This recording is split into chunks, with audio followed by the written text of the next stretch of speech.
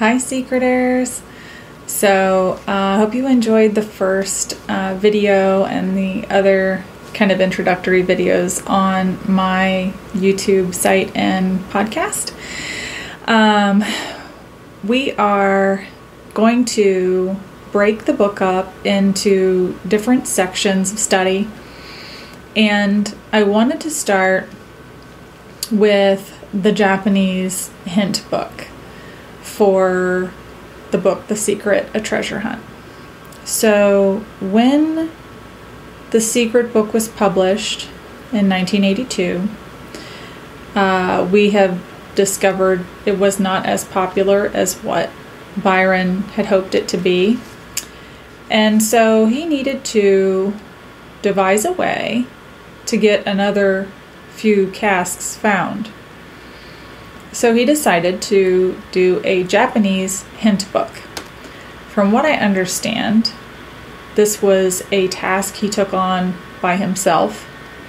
None of the original artists were brought in for this book. So I think Byron was in a little bit of a panic mode.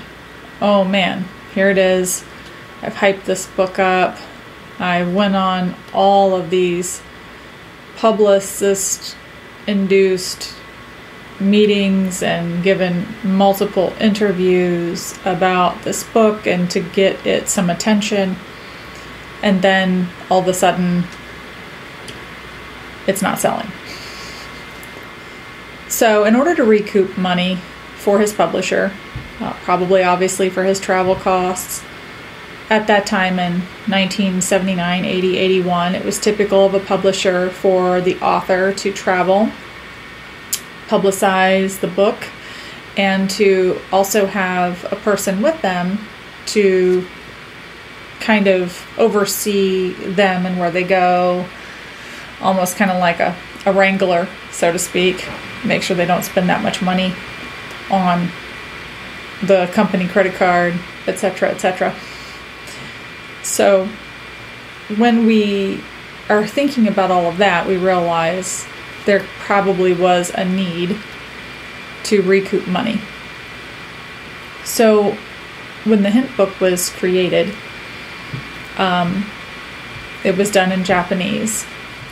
And we discussed that because it makes the most sense to be able to publish something this way, and even in another country, to not infringe upon the copyright laws and the contracts that he would have signed on American soil.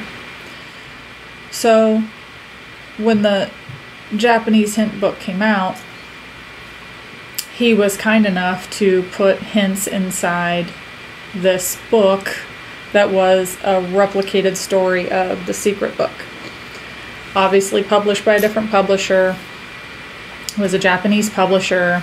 And at that time, in the 80s, and even before that, there has always been a struggle and a fight to protect written works of authors. One of the most profound fights about publishing rights was actually started with Washington Irving. But before that, the English writers, Charles Dickens and many others, who were irritated that some of their works were being reproduced and they weren't getting compensated for it, or they were getting reproduced in other countries and they weren't getting compensated for it. Several times, even Melville, Washington Irving, I think Henry Wadsworth, Longfellow, many others had traveled even back and forth, even to Europe, to try to fight this in the court systems. So I find it, even up into the 80s, when, as the decades progressed, we got better about protecting people's copyrights, right? Or their written works with their own copyright. It's not perfect by any stretch of the means. There are still many instances, even today, you could see certain artists get sued for this other artist using their material, or I gave them this song 4 years ago and now it's all of a sudden a #1 hit and they've given me no credit for it. So we have to keep that in mind when we look at the Japanese hint book, because Byron was trying to protect the integrity of the secret book that he created, which has very special meaning for him, and also not get sued. So there are many different versions of the hint book translations. And I know some folks in our group are lucky to have a friend who's a Japanese interpreter, and they've studied and looked at some things, and I've come across another copy that I felt made a little bit more sense to understand. So, with that being said, I'm going to read the very beginning portion of this translation. And here it goes. So, postscripts and hints. Ready to accept the challenge of this treasure hunt? This treasure hunt is mainly divided into 2 sections. The first half contains the main story of the treasures that the fairies brought. The second half introduces the descendants of the fairies that came to the New World. Together, they create a humorous allegory of today's society. Now, let's take a look into each section. In order to find the locations of the treasures that the fairies hid, we must first read the poems. Of course, the 12 poems conceal critical hints for the treasures, so instead of reading it as a poem, you should study it like a coded message. Coded message. However, there is a problem. Each of the 12 poems can be found in different ways and read in different ways. For example, some prepositions are placed so that it is ambiguous whether it is describing the previous line or the next line. When I asked my American colleague, he couldn't be sure either. In addition, even for a single word, it is hard to choose and to work to choose from all the Japanese words that it could translate into. Therefore, this book keeps the original English text and the Japanese translation as footnotes. So, for Japanese readers, in parentheses here, for Japanese readers, even with the translations, these poems are overwhelming. So I had an international phone call with Mr. Preiss where he gave hints specifically for the Japanese readers. Of course, these are not hints that can easily lead to answers. Sometimes these provided hints might taint your imagination or make the endeavor even harder. Well, we know about that. However, hints are hints. Using them as starting points, you will get closer to the fairies' hidden treasures. Now let's use our brains. Interesting. Now let's use our brains. I have said all along, Byron was so clever and enjoyed so much the twisting and changing of words, their meaning, their spelling, whether it was incorrect or had double meanings. These were all really important to remember whenever you are trying to decipher. So, when I go back and he says, in order to find the locations of the treasures the fairies hid. Okay, before that he says, the first half contains the main story of the treasures that the fairies brought. The second half introduces the descendants of the fairies that came to the New World. So, first section, fairies came. brought their treasures. Second half, we meet all the descendants of said fairies that came to the New World. But I notice here that he doesn't say fair folk. He doesn't say fair people. He only says fairies. Those are things to really think about when you're looking. Even when you look in the back of this book and you see the descendants that he talks about. Some of them are listed as a fairy, like the Chicago World's Fairy. Okay, that's a fairy. It says there in the hints, we're looking for fairies, right? Torontoger doesn't say she's a fairy. Toll trolls doesn't say that those are fairies. Job goblins.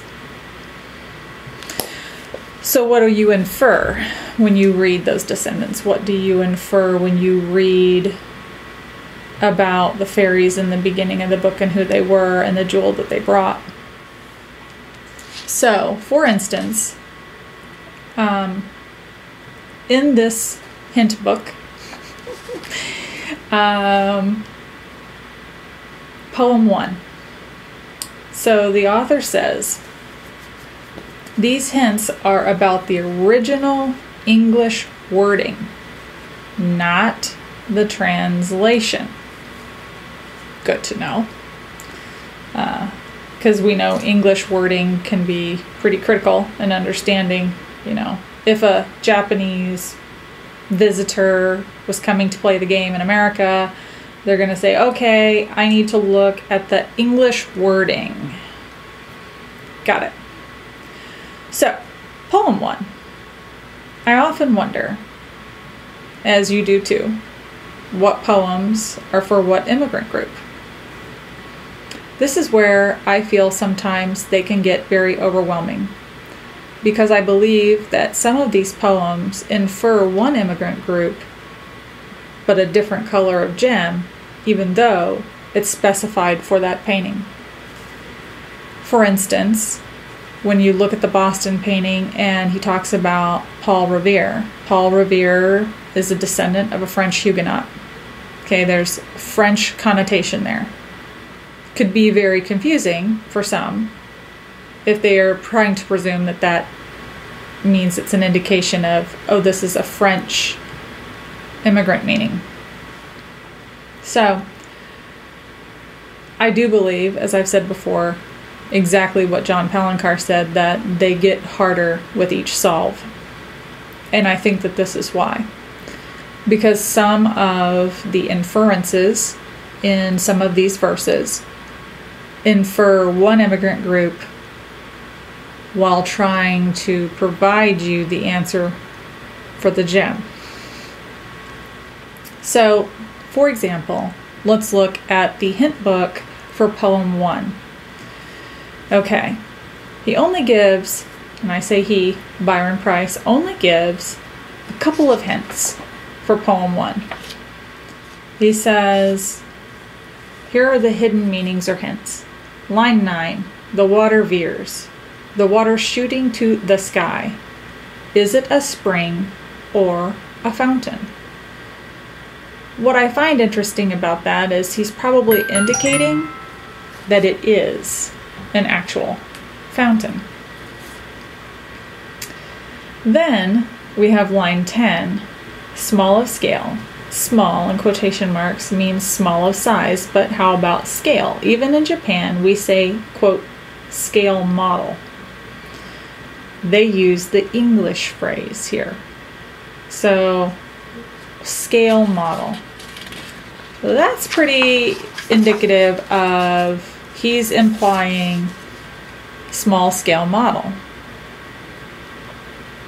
Pretty vague though still, because you think, what is he implying? I know a lot of people think that this is the Houston painting and it's implying the train. But could it also be something else? It could be the train. I mean, the number does match, but also the number also matches for the size of certain parks. Potential zip codes mixed around where if you think it's in a large city, but it's in a small city. it could mean a few things. So, but then going on, lines 16 to 17, what we take to be our strongest tower of delight. This is a quote from a famous book. What is that book? So we know that the book is a Herman Melville book. We know that Herman Melville is from New York. We know the book is called Pierre and the Ambiguities, which Pierre was a Frenchman. The person that he wrote about in this book was French. So then we have to sit and think, okay, if he says this particular quote, when we look at the quote in its full context, and I actually have it here, and I will quickly look it up for you.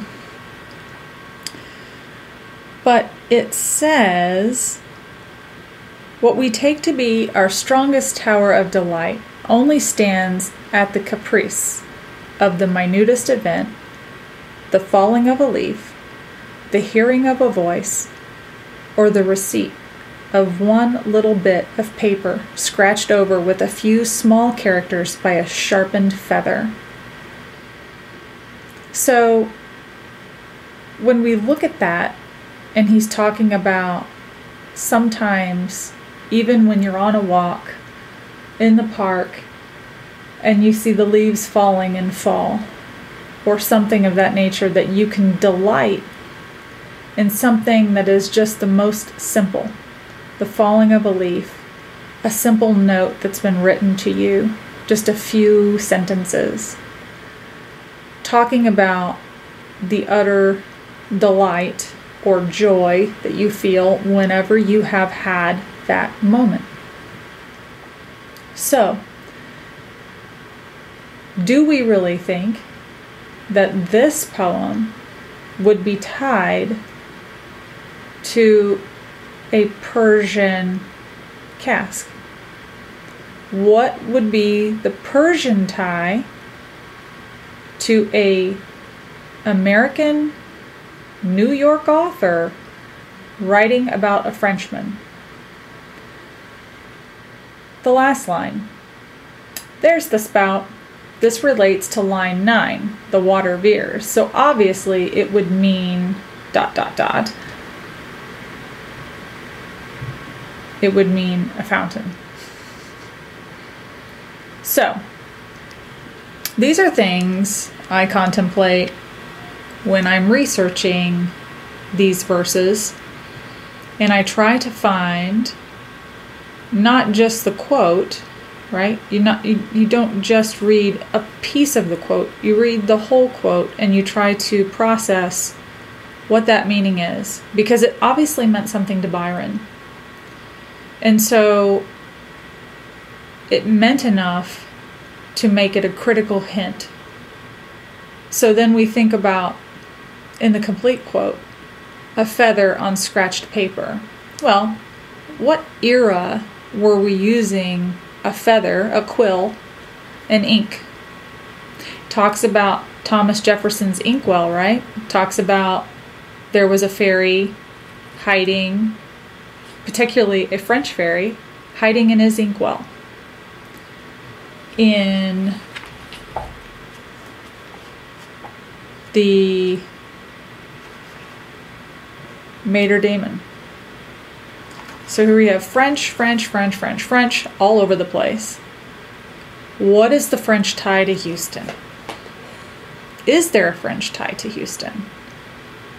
Are we supposed to read about the French in Houston? But it's actually just a Persian gem because it highlights the immigrant group that's there. If so, where is the French park?